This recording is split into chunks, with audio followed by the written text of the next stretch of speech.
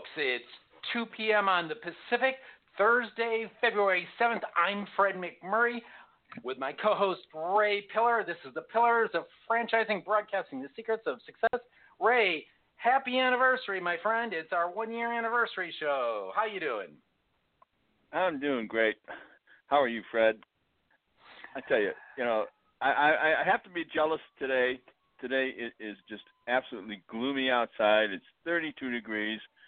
The water, it's raining. It doesn't know what to do, either freeze or not freeze. It's crazy. So I am jealous of your weather today, I got to admit. Well, you got to hop in the mobile broadcasting studio and drive on out. It is beautifully blue sunshine weather, although for here it's what I would consider a Chicago picnic weather, low 50s. Yeah, grilling weather, right? Yeah. I'm just wandering around in a hood. See, the problem here is that we don't have most places don't have air conditioners, and people don't know how to turn the heaters on when it's in the 30s. So, But it's our 1-year anniversary, my friend. Can you believe that? We've been doing this for congratulations. 53 Thursdays, or just about. Congratulations to you. Have we got that many shows in it? Yeah, we do. There's one or two that probably aren't up because one of them I haven't been able to edit it out, but yeah, we got like 52 shows done. That's incredible, isn't it? It is. Makes me wonder why people are listening. Well, I think it's because of your sterling personality and my wise-ass wit. Other than that, I'm not quite sure, although I have learned a whole lot this year about franchising. So, and I always thought it was because of my good looks on the radio show. You can't see me, so it can't be. Yeah. No, never mind. I was going to say, you do have a face for radio, my friend. So do I, but that's okay. So, who's our guest today? Our guest is Reginald Bird, and he is a partner with DCV Franchise Group, or Direct Connect Ventures. Ooh. How you doing, Reg? I'm doing great, and I love the back and forth there about face for radio. I could be in no better place right now. This is perfect for my face. Well, then we're going to have you on again, because if you're like us, then we like you. Yeah. Well, thank you, gentlemen, for having me today. I greatly appreciate it, and I'm honored to be on your 1-year anniversary show. That's really special. I know those kind of landmarks, if you will, are exciting. So congratulations. And the pressure's on. You got to be really interesting. So otherwise, we might not make year 2, and it'll be your fault. But that's okay. My wife and I have been married for 36 years, so I'm at least interesting to her. I must be interesting to somebody else at least out there, I'm sure. All right. So here's the deal. If you're not, we're going to have her on next time. Oh, no. There you go. You won't want that. She's over the top interesting. Oh, like me. Okay, that's good. So where are you located, and what's the weather like? DCV is our corporate main office is in Woodland Hills, California. That's Southern California. We're right at just about the end of the LA County line when it becomes Ventura County. We're in a beautiful area called Warner Center. And the weather is right around 60 degrees, few clouds out, and to us native Californians, that's freezing cold during the day. Yeah. So, we've got our sweaters and jackets and everything else.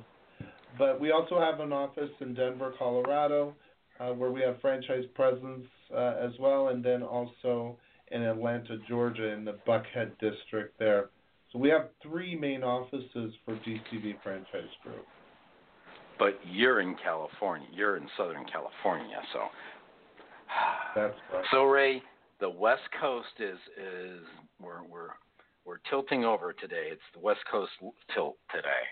Are you gonna be able to deal with it? Yes, it is. I don't know. Those lefties, I tell you. I think I've been hearing that my whole childhood. My father's family was all from the South, and we were always referred to as the left coast. Yeah. That's right. So tell us how you started DCV, because you, if I remember, I don't know, somebody told me that you actually started the company. I did, and it was really, it's an interesting start. I was in the hotel business for 25 plus years. I was CFO controller for Hyatt Hotels Corporation for many of those years. A Chicago company, by the way, guys. And anyhow, so after I left corporate America, I always had an entrepreneurial spirit, and I didn't quite fit the mold of the green eye shade controller, with the pocket protector. So I finally was in a position to leave that environment, which I did love. Truly, the hotel business is a lot of fun, but I wanted to do something on my own, so I went into brokering and representing investors in hotel transactions around the country, which was really fun. It's just like being a real estate agent with residential, except I'm doing hotels.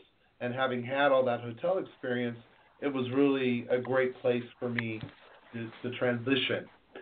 Hotels are franchises, most of them anyhow, and so I had basically been in the franchise industry and now representing investors in hotels, still in franchising, and so I ventured out a little bit out of the hotel arena and began going to other franchise conferences and so forth. And I found that there was this niche that was wide open that no one wanted to touch, and that was placing SBA financing or placing financing using the SBA program that the government offers.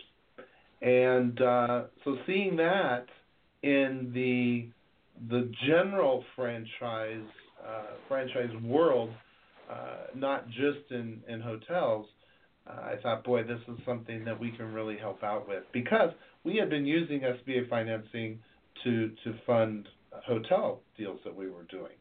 So writing the business plan, putting programs together for lenders. I mean, this is back when we were putting programs together for lenders in big 4-inch binders and overnighting them or having them couriered to the bank. As we know now, everything's technology driven. But so I started working with other franchise concepts in my home office. I started doing webinars. I was in a dress shirt, tie, and a jacket with my pajama bottoms on, doing webinars for folks, and it just snowballed. One thing led to another, and I had franchises calling me, asking if we could do financing for their prospects, for their concept, and from there I hired someone who was working in my dining room, and we moved into an office eventually because I got tired of my wife asking me to take care of the laundry and this, that, and the other. So we moved into an office, and we just grew from there. And one of the things that I think, and I'm just going off on a bit of a tangent here, but part of how we started involved a lot about our culture and how we handled prospects who came to us, and how we helped those prospects become clients of ours, and then how we took them through the financing journey. To date, about 98% of all of our clients here 15 years plus later are startups. They've never been in business before in their life, and they're scared to death. They don't know what to do next and how the process works. And just about every call I have with the prospect to date is always about, oh, I didn't know it worked like that. And so when I hear that, it's so exciting to me that we're helping someone learn, and we're educating them about how this works and that it's possible. And that's our culture. It really stems from having worked in the hospitality industry for so many years. It's even our team says it every once in a while. You'll hear them tell a client, we're all about a warm towel and another mint on your pillow. And that's it right there. We want people to be comfortable in this process because it is so confusing.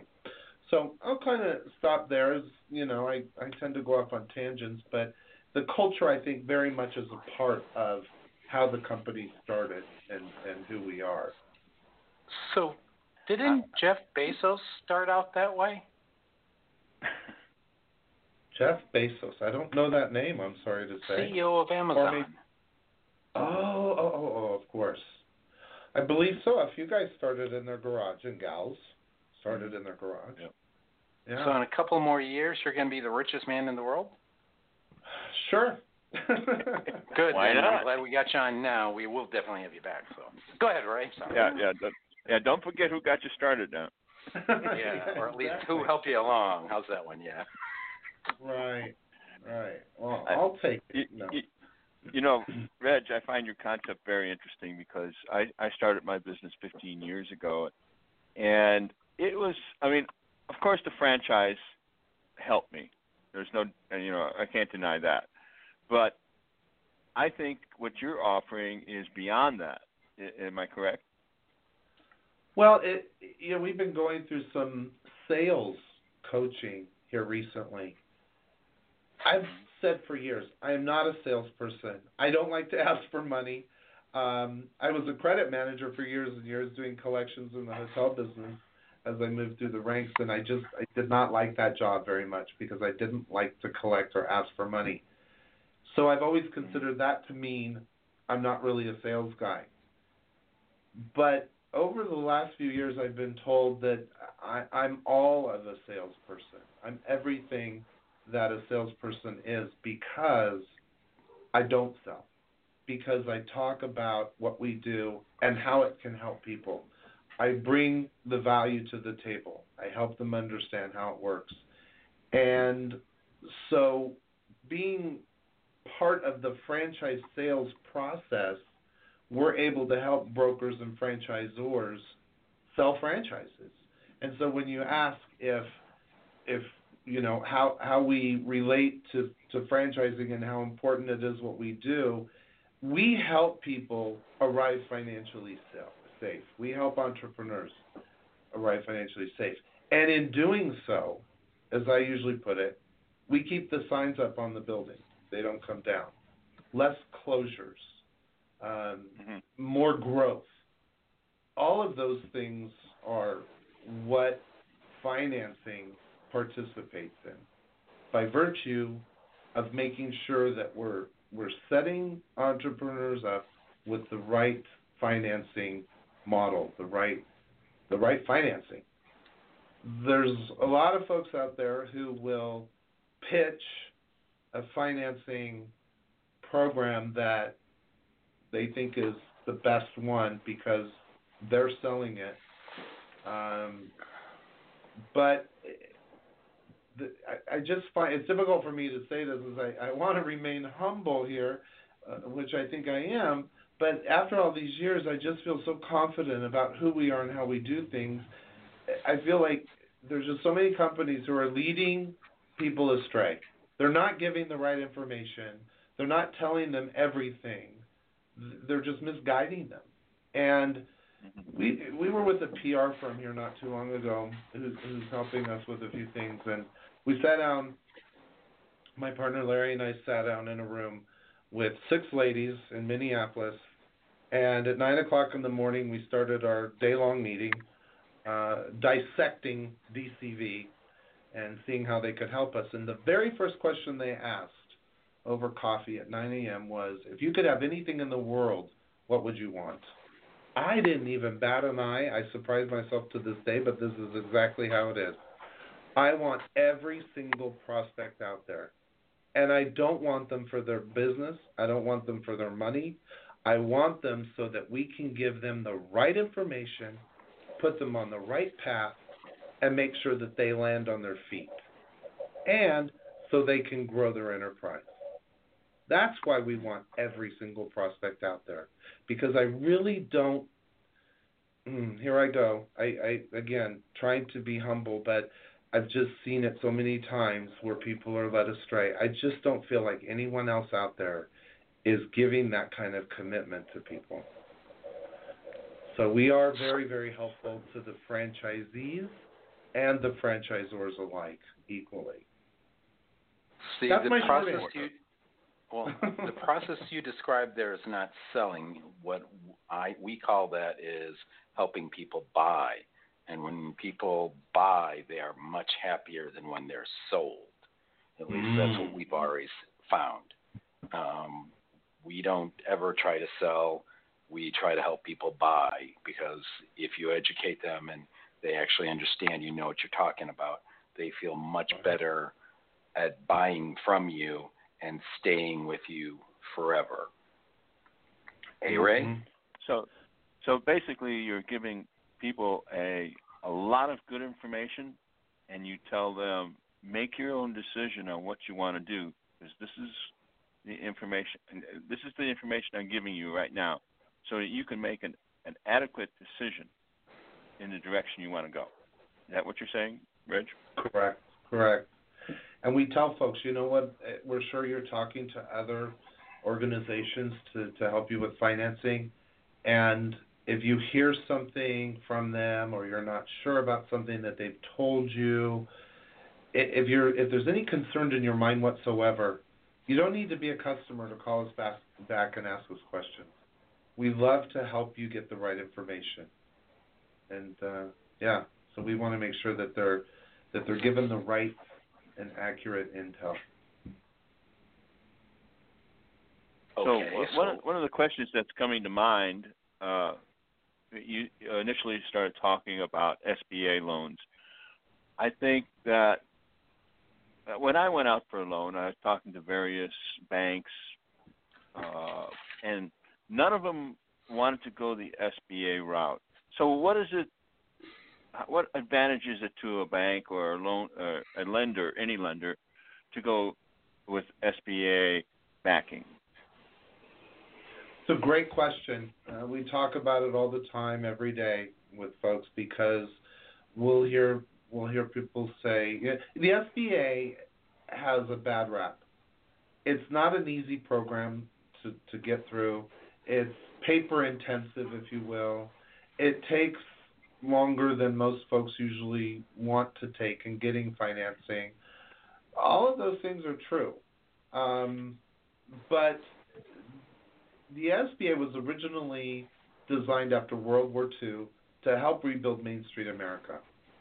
And the spirit of the program is still in place today. You can imagine 10 years ago when the economy was falling apart, or maybe it's more than 10 years now. Time goes by so fast. But the SBA program was key because banks were nervous, but they had the government to back the money that they were lending. And so they didn't lose much incentive in lending because they knew they would have that guarantee. And so banks are extremely incented, if you will, to have the SBA program in order to lend because, as I said, the SBA backs as much as 75% of the loan amount. We're asked sometimes, well, because of these things that are about SBA, taking a long time, paper intensive, blah, blah, blah, what if we go a conventional route? If you remember, I mentioned that about 98% of our clients are startups, never done this before in their life. These are people getting into business for the very first time.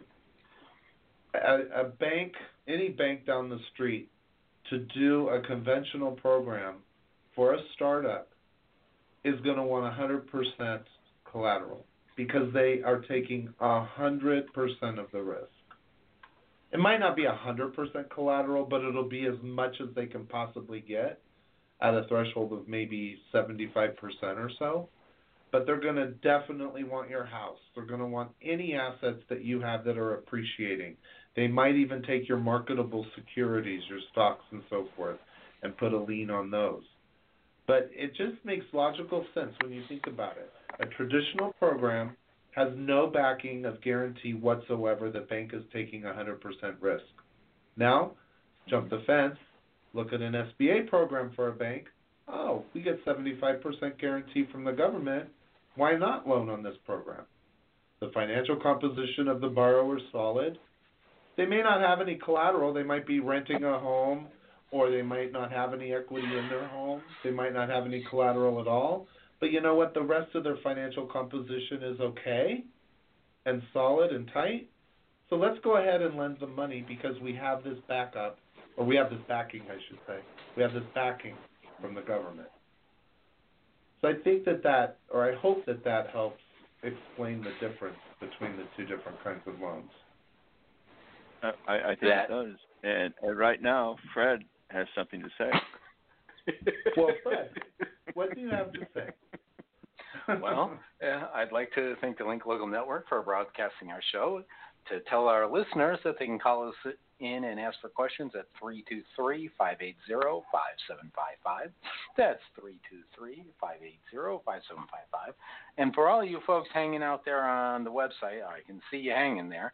If you've got questions that we're not covering, go ahead and message me, and I'll bring them in and ask Reg. And now a word from our first sponsor.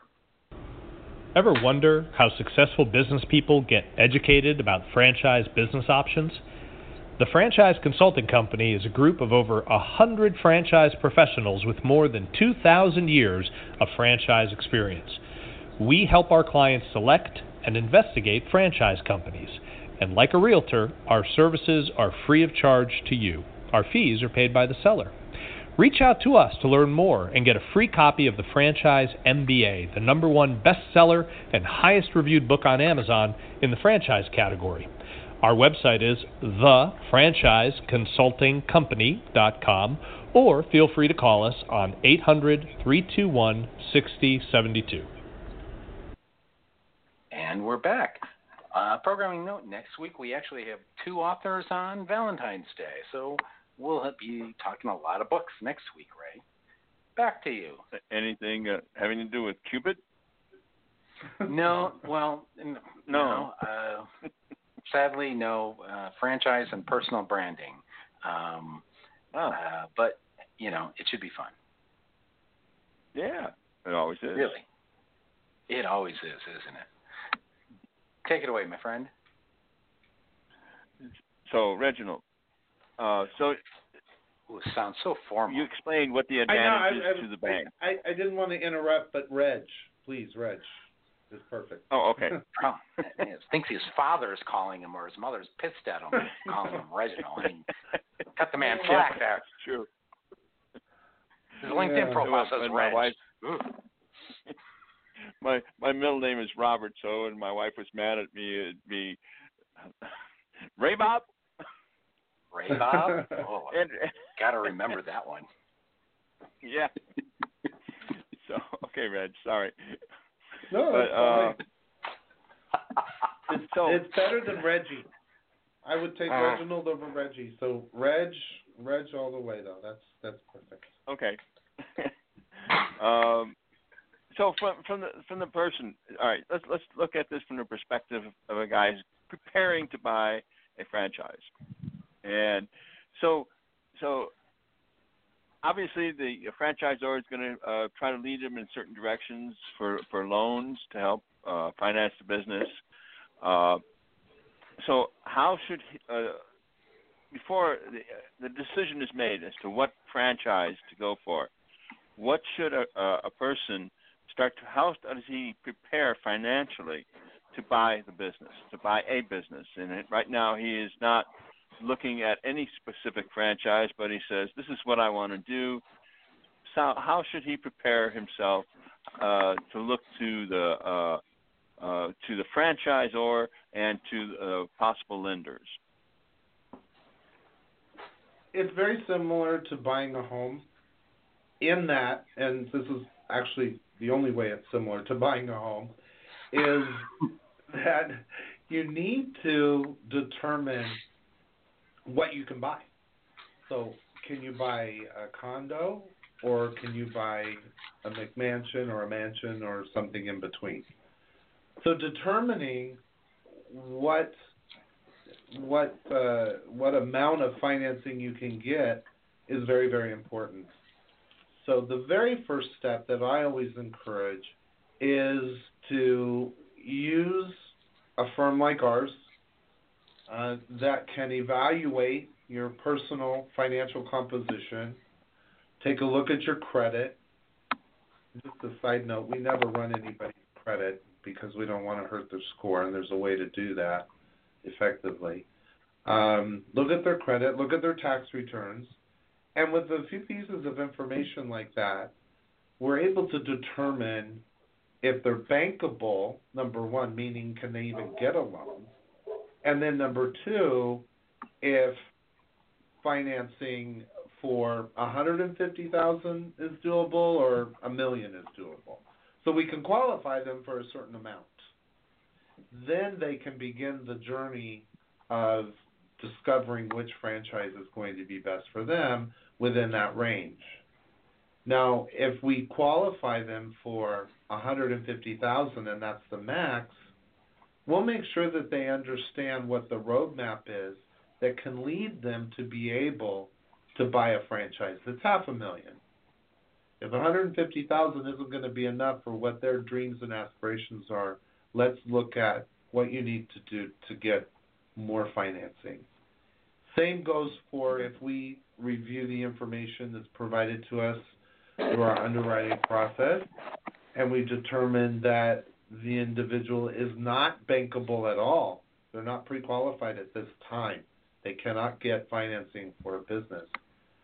Then we also will make sure that they have a roadmap that spells out for them the journey moving forward.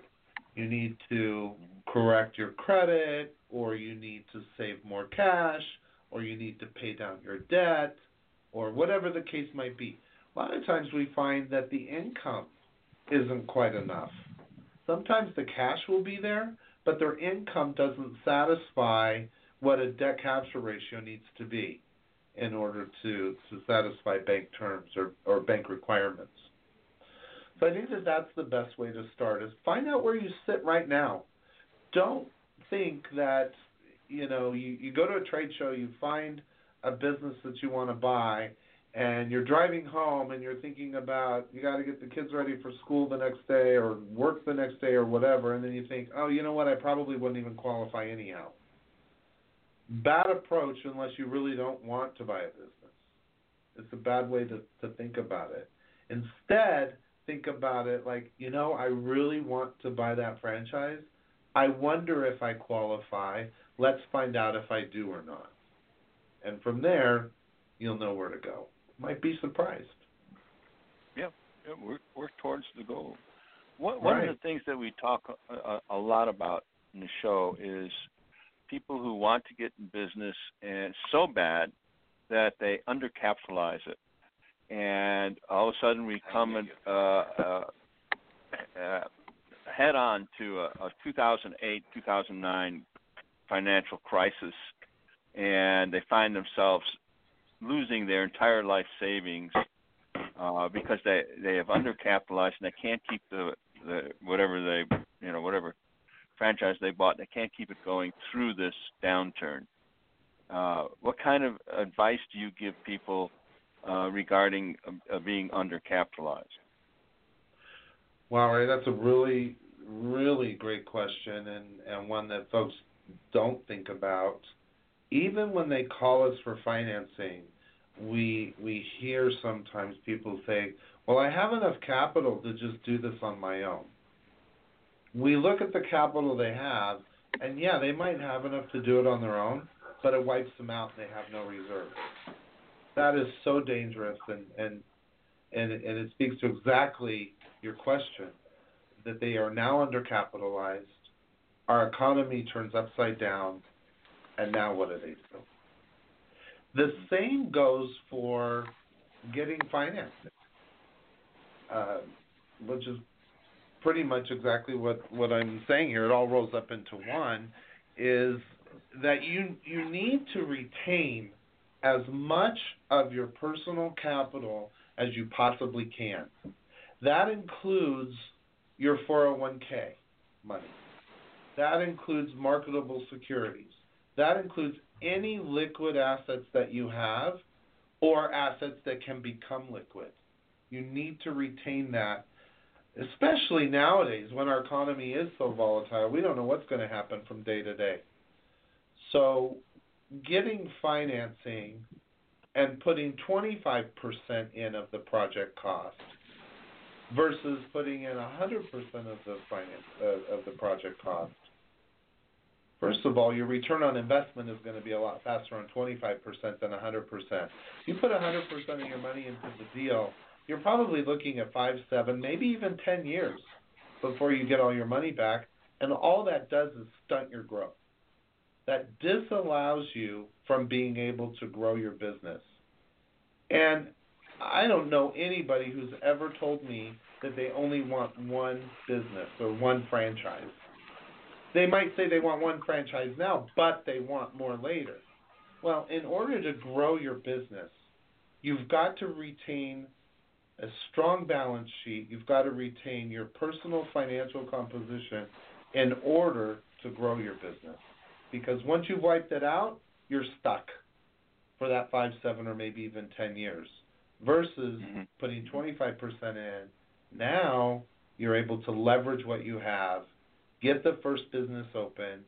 After 6 months, 12 months, 18 months, whatever it might be, you're now ready to open up location number 2 because you have all of that balance sheet weight that's going to support you getting financing for the next location. I think you hit the nail right on the head there, because nobody should go into business wanting one location, unless you want to be a slave to your own business. Then if you don't, then you need additional locations, and of course hiring the right management team to back that. Well, it's being an old hotel guy. That's how Mr. Hilton and Mr. Marriott did it. They leveraged their financial strength and credit to be able to get financing to buy their first location. And then they continued to get financing to open more locations until it finally got to the point where they had so much capital they could pretty much do whatever they wanted to do. Right. Leverage is the key word there. Yeah. So that's really part of the education that we try to stress upon. Try to stress upon not only the franchisee candidate or the franchisee who wants to open up and expand and grow, but we're also trying to educate the franchisors about this. Guys, I can't tell you how many times we hear of franchisors who are pushing their prospects, their franchisee prospects, to get quick financing, be it credit cards or rollover of the retirement or personal line of credit, whatever it might be. Franchisors do that. They want to get the deal closed and signed, and they want to get the location open. But they're not looking at the long term. The long term is how many of those locations that you push to open, making people use their cash and wipe themselves out, are going to remain open. And moreover, how quickly are you going to be able to grow your system, your franchise system, if you've put people in a position where they can only open one location now and cannot open another one for 5, 7, or 10 years, versus putting somebody on a strong financial path to arrive financially safe so that they can open up store number 2 in a year. Franchisors, we want to educate as well. It's not just about the borrowers. And that's my story, and I'm sticking to it. Makes sense to me. Is there a difference in getting financing for a franchisee who a piece of real estate is critical, like a restaurant or a hotel or a gas station, as opposed to somebody like Ray, where Ray is in a business office setting? His location isn't. His importance is location, whereas the others are location. So is there a difference in going to an SBA lender to get when the real estate's that important. Absolutely. In both cases of if you're leasing space or if you're buying dirt, so to speak, if you're buying the land. If you're buying the land, there is an exceptional program that the SBA offers. And this is the program, in fact, that I used for my clients when I was brokering hotels. Because when someone's buying a hotel, you're almost all the time, some of the properties were leased, on leased land, I should say. But most of the time it was they're buying the building and they're buying the dirt. This is the same with car washes, gas stations, and so forth. Those kinds of loan programs, by the way, are referred to as specialty or special purpose. I should say special purpose. But the program that the SBA has, in order for you to buy real estate with your business, is exceptional. You can get in for 3, 4, 5% capital requirement. The interest rates are fixed. They're for 25 years or more. They're incredible programs.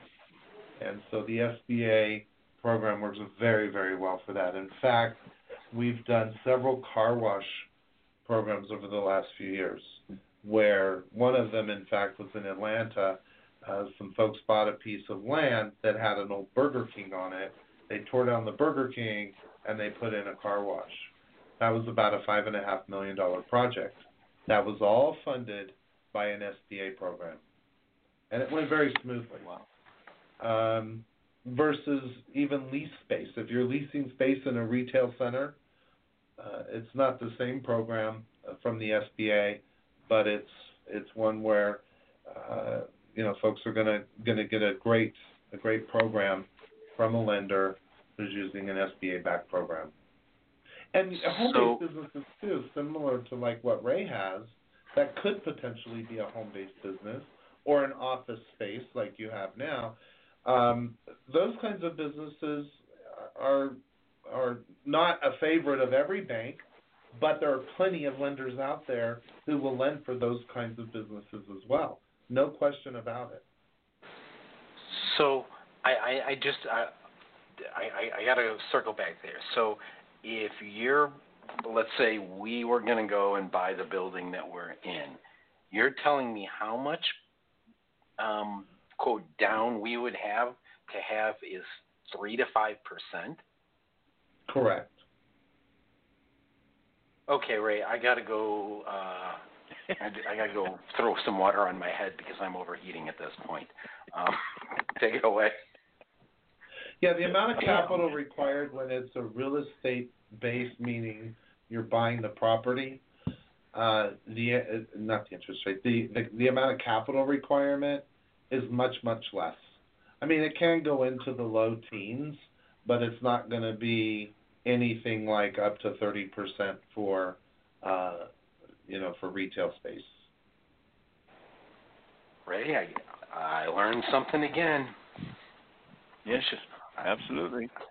I have some questions for Reg, but I think Fred, you need to take a break right now. And I do. I really do. Have an iced tea instead of a coffee. Iced tea lemonade. It's fine. Take your break, and we'll come back. All right, folks. Thanks. Reminder to our listeners, you can dial in at 323-580-5755. That's 323-580-5755. Or you can go to pillarsoffranchising.com, and which I can see we've got multiple people there. Put your questions in, and we'll get them asked and answered. Now, a word from another sponsor. Hey, franchise owners. Does the marketing that corporate provides for your franchise go far enough? Do you struggle to get local clients to call or come through your door?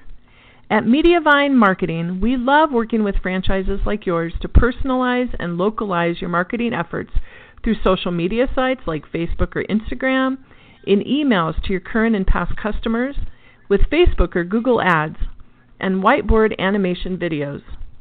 Contact Mediavine Marketing today at 805-265-5440 or go to MediavineMarketing.com.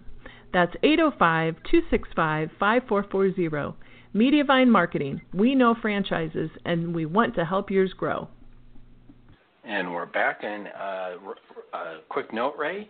Next week, I expect that Michelle of Mediavine Marketing will be on with some really, really big news.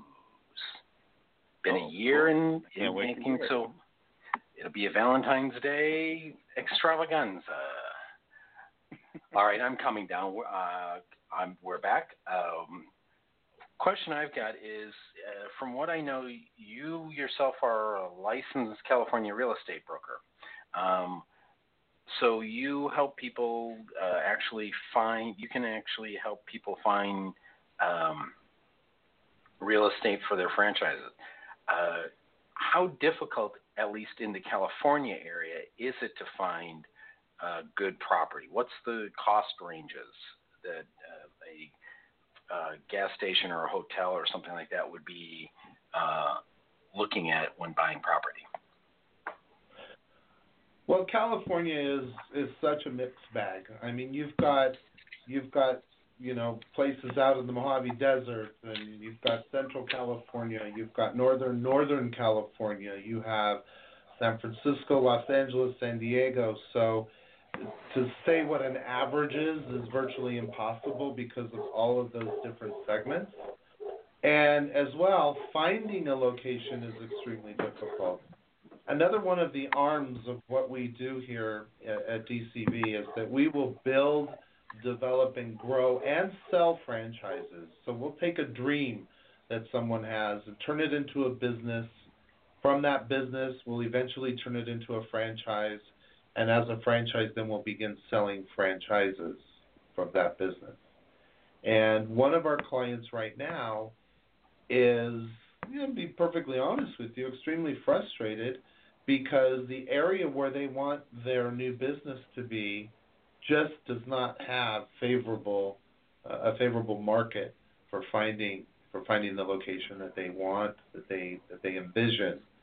And so it really is a matter of identifying the demographics of what you need in order to support your business, as well be able to identify the area you want to be. So it's really the area first, and then within that area, what is the demographic? That demographic being, what are you focusing on as far as your business is concerned and who your clients are? Is it age? Is it income? Whatever the case might be, demographics play a very big role in finding the right kind of location. All right, so it's a mixed bag out there in California. Oh, true. Definitely about in the eastern part. So, if I understand your answer right,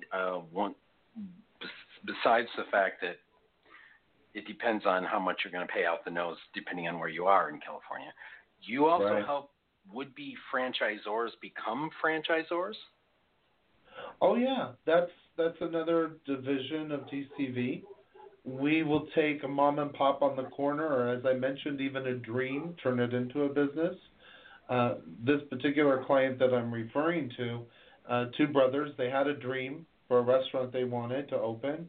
It's a unique concept, and we've taken them from that dream to paper, to building the infrastructure of the business, to menu tasting and writing a menu board, putting their menu board together, all of their recipes, everything that it takes to open a restaurant, labor standards, inventory practices.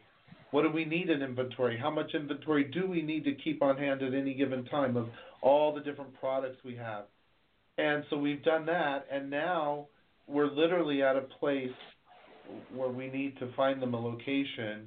They need to find a location, and we're working on this together, but we just have been not too successful in finding them one. Part of our process when we were building their business was coming up with the footprint of the restaurant. Where is every single table going to go? Where will people walk up and order? Or do we even want them to walk up and order? Do we want it to be a sit-down? So, yeah, we take folks all the way through that journey as well. And then when we're selling their franchises, it moves right into our financing arm where we can get financing for their franchisee prospects. All right. So when we've had people on in past and this topic has come up, and this is a topic that is, I guess, more of interest to me than Ray. Most professionals have told us, you need to get a business up to a certain level. You need to maybe get 3 or 4 or 5 locations, and then you have everything documented. But the example that you just cited, it sounds like they just started from scratch. Is that right? That is absolutely correct. Like I said, it was a dream. And yeah, they're going to need to open that first location. They're going to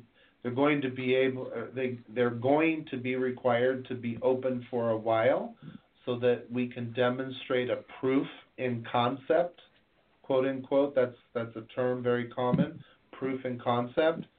Once we've identified there's the proof in the concept, can we begin selling franchises with only one location open? Probably not. We've seen it done, and very recently, in fact, there were a number of franchises sold from one location being open, and that didn't turn out too well. So we'll probably end up having them open up 2-3 franchises, or 2 or 3 more corporate locations before we actually start selling. But there needs to be that proof in concept, and the proof in concept should be identified in different kinds of demographics, unless the kind of businesses you have is so specified and specific, you only want to go into a Rodeo Drive neighborhood, or you only want to go into a Bakersfield neighborhood, or wherever. If you have one specific demographic and that's it, then okay, then we can find that demographic. However, like, let's just take Jack in the Box, Taco Bell, a household name franchise concept. Those kinds of concepts have been proven in every single kind of demographic that's out there. And so they're pretty easy to sell versus a smaller franchise system that maybe only has half a dozen open units might have been opened in more restrictive kinds of demographic areas. And so when you go to you sell a franchise for opening up unit number 7 to a new franchisee, and they want to go to a demographic where this concept has never been proven, we're going to put the brakes on a little bit and go, let's step back and look at this. Will this product serve that demographic? If we think so, how? Because it's never been proven before. So I think one of the things we need to talk about right now before we get any further in the show is, how do people find you, Reg? Phone number, web page, all that. Can you give us that information?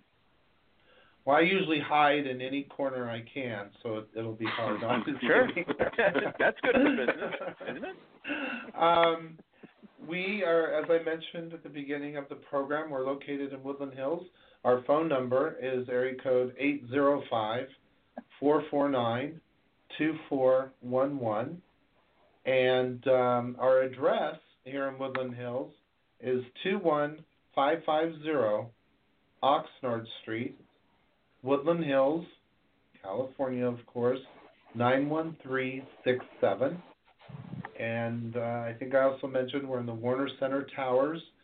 So Topanga and Oxnard are the 2 main cross streets. I think the best email address to use, well, I'll give you mine. It's Reg, DCV, franchisegroup.com. I do travel a great deal, and, the emails are hit and miss on your phone, depending on where you are.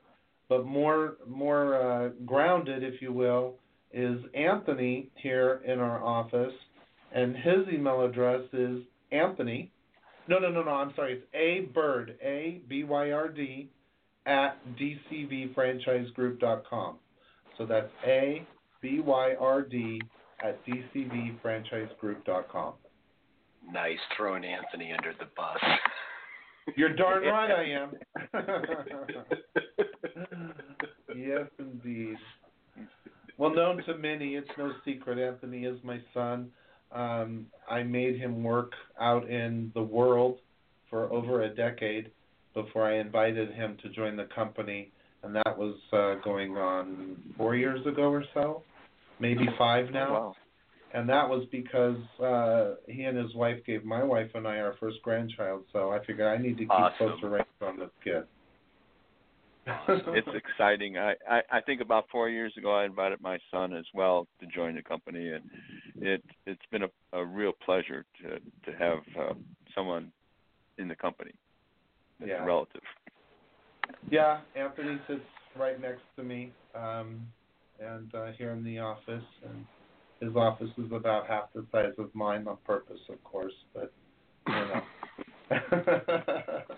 He does very good, and what's exciting is he has that passion and that that desire to please, and not everybody has that. Now, my other son, he is actually in Europe, living over there with his wife. She's European, and so she put her claws on him and took him back there. But he is actually developing an international arm of DCV over in the Netherlands, which we're very excited about. We've ventured really cool. Internationally. We have an Australian client now. Yeah. We have German clients. So anyhow, I'll leave it at that. Unless there's anything else you want me to say, because I can certainly go on and on. I was just going to say grandkids are great. I got let know at Christmas. My daughter is expecting her second one in June. So yeah, Ray, I'll be there back in June and to Chicago. So, but no snow then, please. Well, Fred, if you bring up grandkids, we're really going to be here all day. Oh, yeah, I know. Well, mine are the cutest in the world. That's all I got to say. Yeah, that's fine. Mine's going to be the smartest, so take that. I've already determined that when I had my first grandkid, I went from like a 5 or 6 year plan to a 22-year plan. That I was turning my seat and desk as CEO and where I'm sitting to her when she's out of college. So her mom said she doesn't have any choice in this, does she? And no, she doesn't. That was not by my word. So that's pretty cool. That's funny. Yeah, grandkids are pretty cool. After being married as long as my wife and I have, and I'm sure you guys as well, it's kind of a renewal for my wife and I. I mean, not that anything needed to be renewed necessarily, but it's almost like a new beginning for that part of our life. It's really neat. Yeah, it is. It is. But really, the best part is that they go home. Yeah, you get to rile them up and you don't have to worry about dirty diapers or feedings or anything like that. They go home. So true. Now I'll pull us back from the brink that I took us to. I did want to. You talked early in the show about the executive level business plan. How do you guys do that differently, or do you, from just the normal business plan?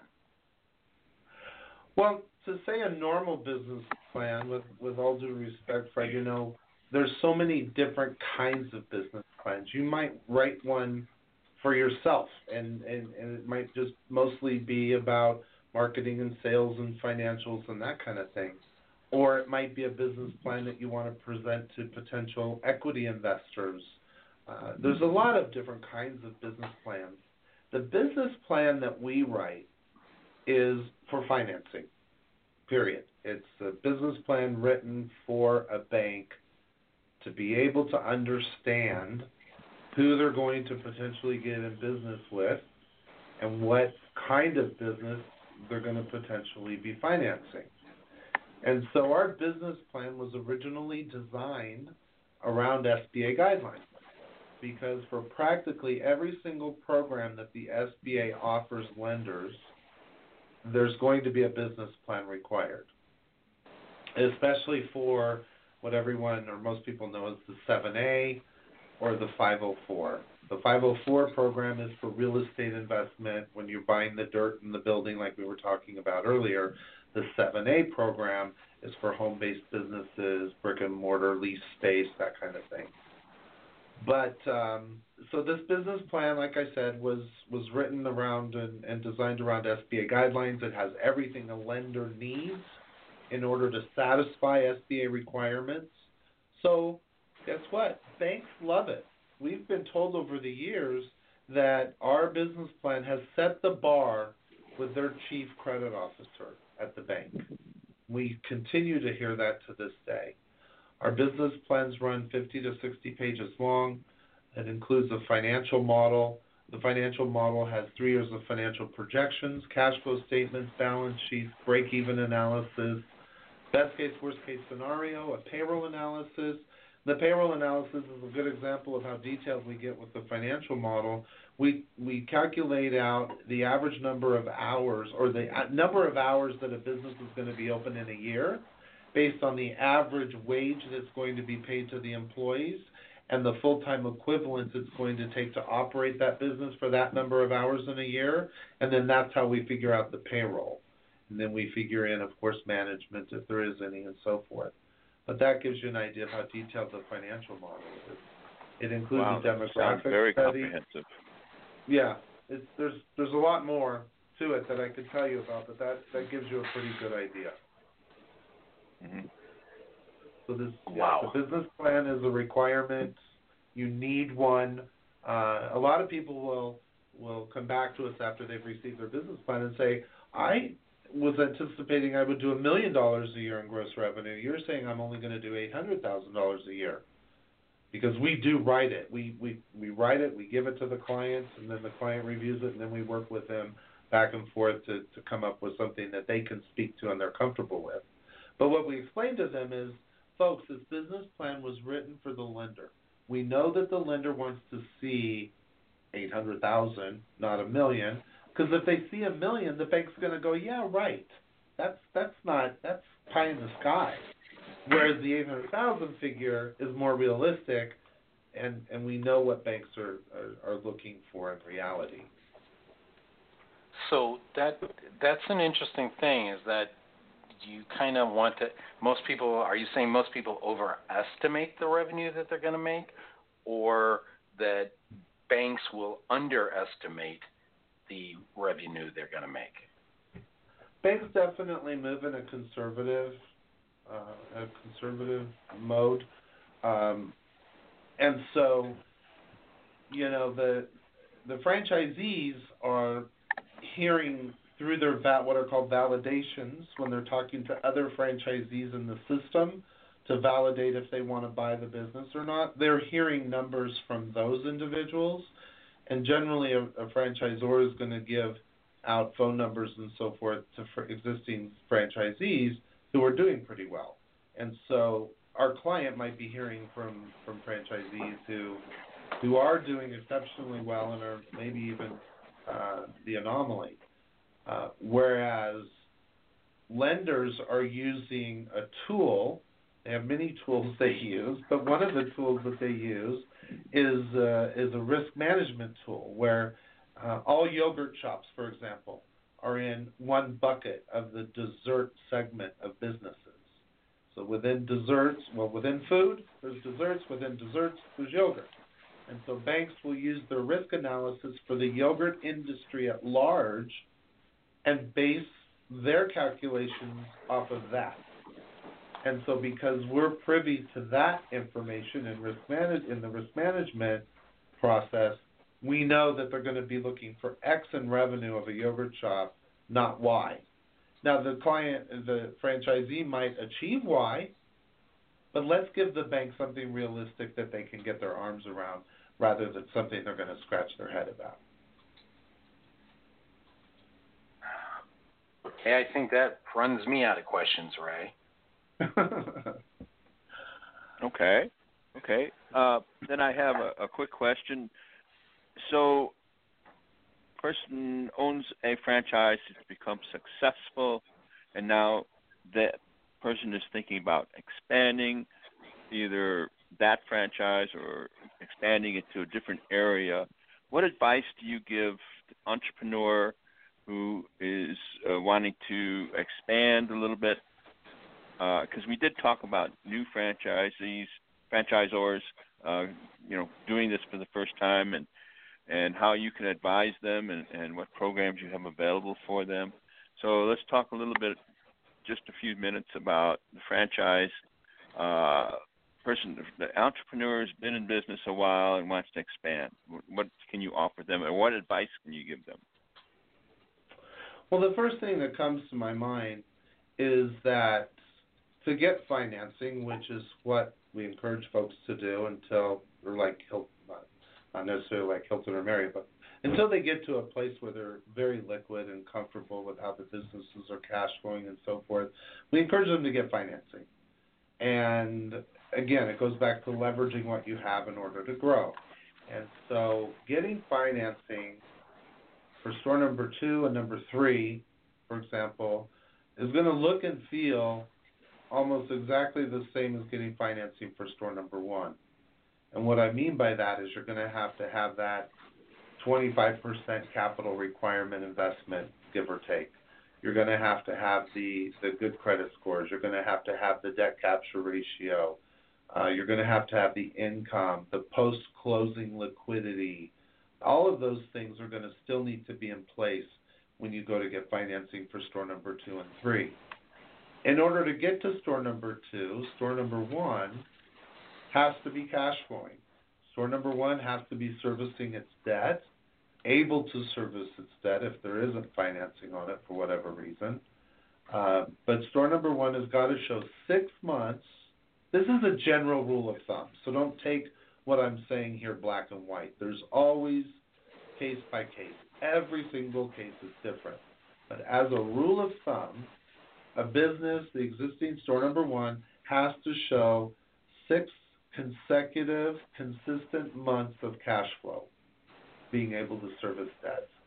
Once you achieve that 6 months of consecutive, consistent cash flow, let's start working on getting financing for store number 2. And then the same thing for 3. Number 1's got to be cash flowing consistently, consecutively, as does number 2 now. And then we can go get financing for number 3. So just keep in mind that you're not going to be able to open your locations one after another right out of the gate.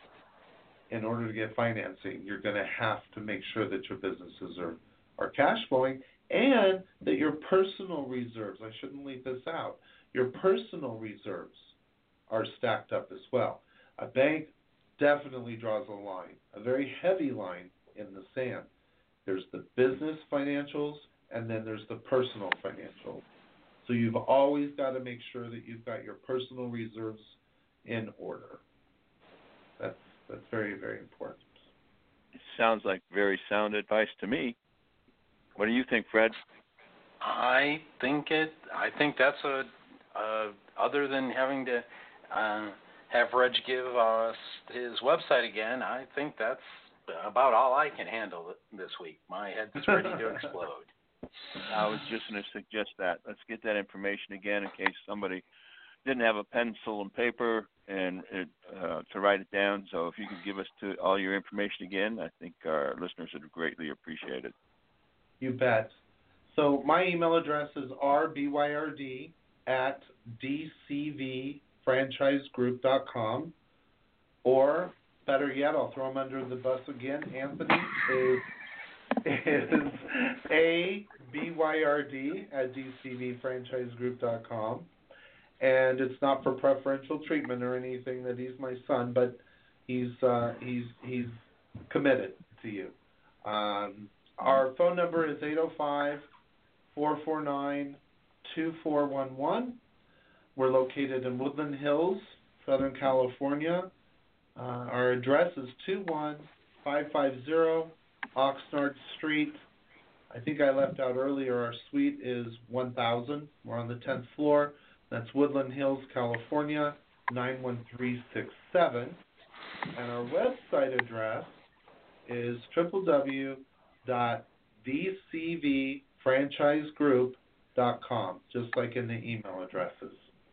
And I hope that our phone will ring off the hook because we want to make sure that we get people on the right track with the right information. Well, I personally want to say thanks for being on the show today. It's been educational and entertaining. Wow, we met our goals, right? Lots of fantastic information. Absolutely. Something Good. You can go to the bank on. There you go. Very well put. Well, it's been my pleasure. As you can tell, I think I love talking about this. I love sharing what we know, and we want to help as many people as we possibly can. But gentlemen, congratulations again on your 1-year anniversary. We look forward to February 14th with the big announcement, and I thank you for the opportunity to be with you today. It's been a real pleasure. All right. It has, Rich. Thank you. Thank you. And now, Holly A. Ford, and Go Tell It to the Mountains. Hi, this is Holly Ford from Zarian Firm. Trending this week in franchising, the working capital component of buying a franchise. So many buyers and even franchise developers underplay this important detail. It's not just about having the ability to pay for and secure funding for your new venture, but you need to make sure that you have the capital available to inject into the business until the business reaches the net revenue and matches your current needs. Sadly, this week, I've been working with a franchisee who consulted Zarian Firm for help. The franchisee began his business with insufficient working capital. Now, less than a year into the business, he no longer has the capital to move the business into profitability, and he wants to sell. Unfortunately, without the profits, the business is worth only the depreciated costs of the assets plus a little goodwill. Unless we find a buyer that wants to take the risk with a 2-year trending forecast, this franchisee is in bad shape. In this instance, the build-out came in at more than $100,000 over projected costs, and the new owner was not clear on what break-even really meant. He mistakenly assumed that this was where he replaced his prior income. But break-even is just that. The business now has enough revenue to support and sustain the costs and expenses of the business. Break-even does not mean profitability. So when you're looking at new franchise opportunities, it's really critical to engage the developer or your broker to assist you in creating a pro forma based on your existing resources and the existing data of the other franchisees and their real results. If you'd like to learn more about working capital or how to create a pro forma, connect with me through the Pillars blog or send me an email to holly@zarianfirm.com. Now for today's 2-minute topic, Go Sell It on the Mountain, franchisor do's and don'ts. Developers are enthused about their concept, and it makes it very easy for these skilled salesmen and women to really champion the franchise as the best in the industry. All good. But always remember, to developers, these men and women buying a franchise are often using a lifetime of savings, leaving an existing source of income, or investing in their future retirement. So be positive, for sure, but be real. The single most important rule for franchise developers is no FPRs. This is common knowledge in the industry, but for those of you that are new to franchising, an FPR is really defined as a franchise performance representation. Essentially, it's telling a prospective franchisee how much money he or she can make in the business. If a franchisor has an item 19 in their FDD, the franchise disclosure document, he is legally allowed to state exactly what is represented there, and that's approved, of course, by the state in that section. But there is much more to being real than this. Today we're going to take a bird's eye view of 3 areas of focus for franchisor do's and don'ts: money, competition, and what to expect. As we discussed earlier in trending, do not represent the real results of other franchisees, but also, and possibly even more important, make sure that you don't underproject working capital requirements. This is the biggest mistake in development that I have seen, as I spoke to you about earlier in our trending section. As a franchisor, make sure that you're looking deep into the finance needs of your prospect. How much is his burn rate? Will he be working full-time in the business? What other sources of revenue does he have? Then put the picture together with a conservative, cautious projection. The second area of focus today is the competition. Don't underplay the competition. You can sell the advantages of the franchise focusing on support, additional streams of revenue, fast startup, low build out, etc. The final area of our focus today is what to expect. When doing a discovery day and with potential franchisees, it's great to have a nice dinner or cocktails and get comfortable with them and let them get comfortable with your key players in your corporate office. But make sure that the candidate has the opportunity to experience the real day-to-day operations of the franchise at a location in the company of a model owner. If you'd like to learn more about the do's and don'ts of franchise development, connect with me at holly@zarianfirm.com. Next week's 2-minute topic is entitled Add the Lip Gloss, Preparing Your Business for a Resale. And finally today, our highlighted franchise of the week is Apple Spice. Apple Spice is a proven B2B boxed lunch delivery and catering company enjoying a piece of the $45 billion industry. Apple Spice services the corporate and business community, as well as educational systems, government offices, financial institutions, sporting events, churches, and charities. Apple Spice is the only solely catering franchise with a low startup cost and a fantastic technology and support program. Give me a call if you want to learn more, 855-733-1337, 855-733-1337, or email me at holly@zarianfirm.com. If you have any questions about this topic or any other question regarding franchising, email me at holly@zarianfirm.com and we can cover it on a future episode. This is Holly Ford of Zarian Firm on Pillars of Franchising saying, see you next week, same bat time, same bat channel. Wow, that was I like what you said in there, don't you? More good information. It's been.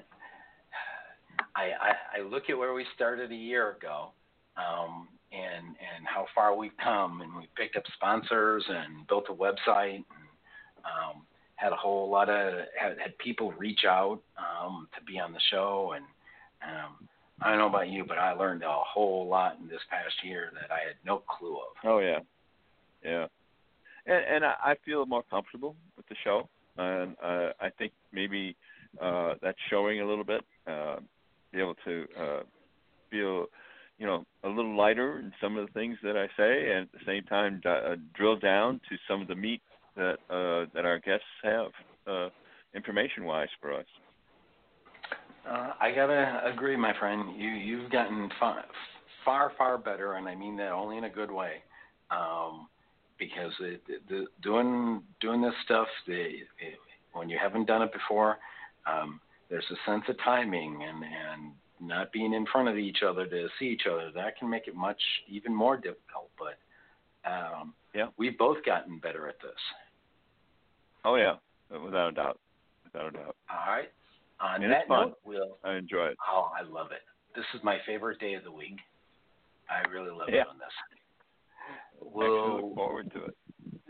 Excellent. So we'll take our last word from our last sponsor and let Zarian Firm hopefully take us out. Sounds good.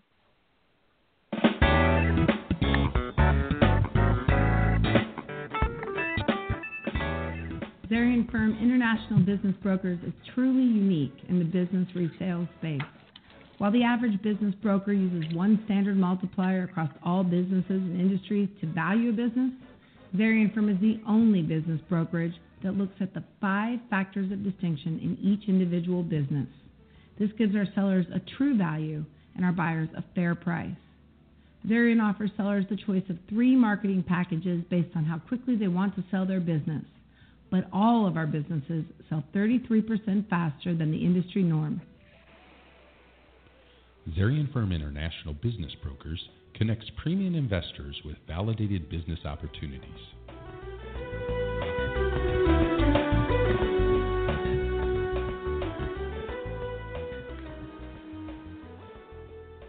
Okay, one last question for you, Ray, before we go out. Didn't Hyatt take over Illinois?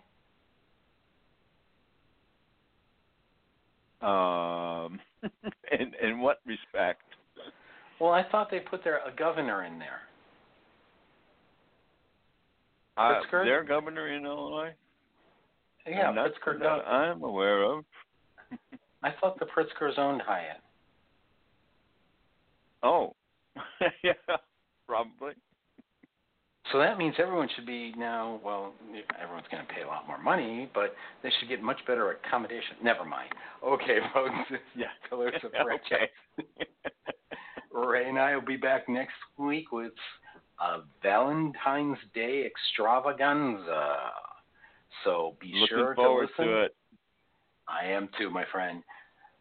Talk to everyone. Have All right. a great, successful week. You bet. Talk to you.